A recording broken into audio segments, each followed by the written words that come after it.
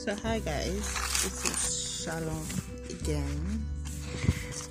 I'm hoping your break is as nice as mine.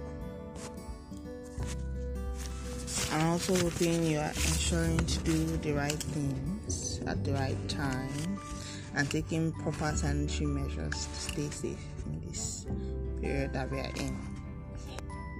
So apparently a lot of people are not taking this break or this lockdown very well. Mostly extroverts. They are used to going out, having fun, socializing, and now they are stuck at home. So sorry to y'all.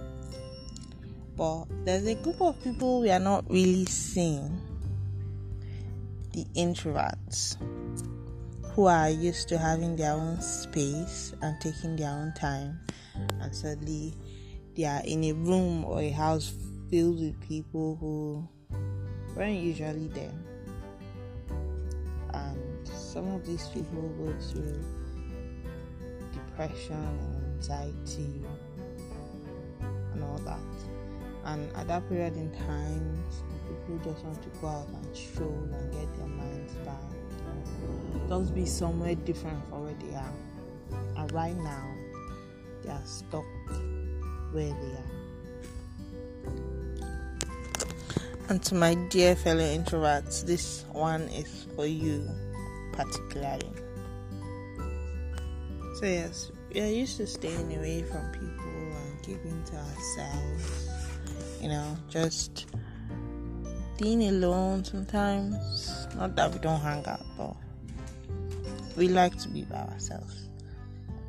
And sometimes being in one position is bad for us, no matter how good we are at staying in one position. We just want to change because staying in one place makes us feel very suffocated and all that.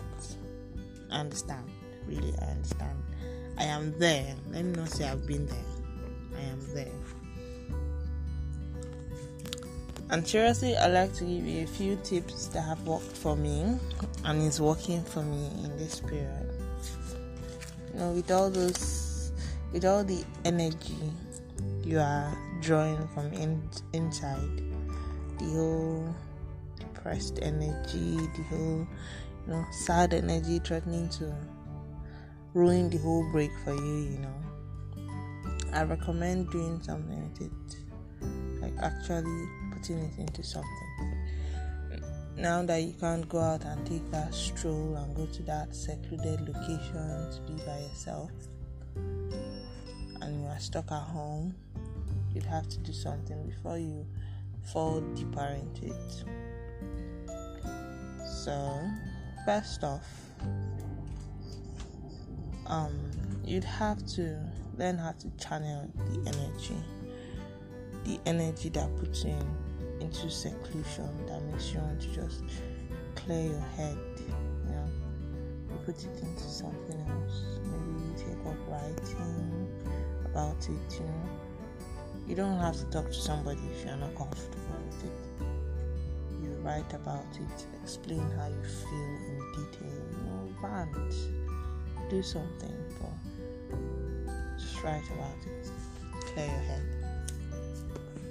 You can listen to music, or for those of you that live in areas that have enough leg space to stroll within the compound or within your area, if where you are there aren't a lot of security operators to chase you back. Just stroll, clear your mind. But during this period in time, I really advise you to get your head in check. You should not allow this period to overwhelm you. You shouldn't. If not, you'd come out of this worse mentally than you got into 2020. Do something healthy. If you can work on getting rid of the entire depression and anxiety completely, then that's really nice. If it's going to prove challenging for you, that's sad, but find a means to dispel all this energy appropriately. without having to transfer it to someone else. Write, read, make music, do something, create something to at least distract you from feeling like ending your life or something. People are just in your space for a while. They'll get out soon. Don't end it before you have the opportunity to leave. Work on yourself at this point in time. Really, really work on yourself.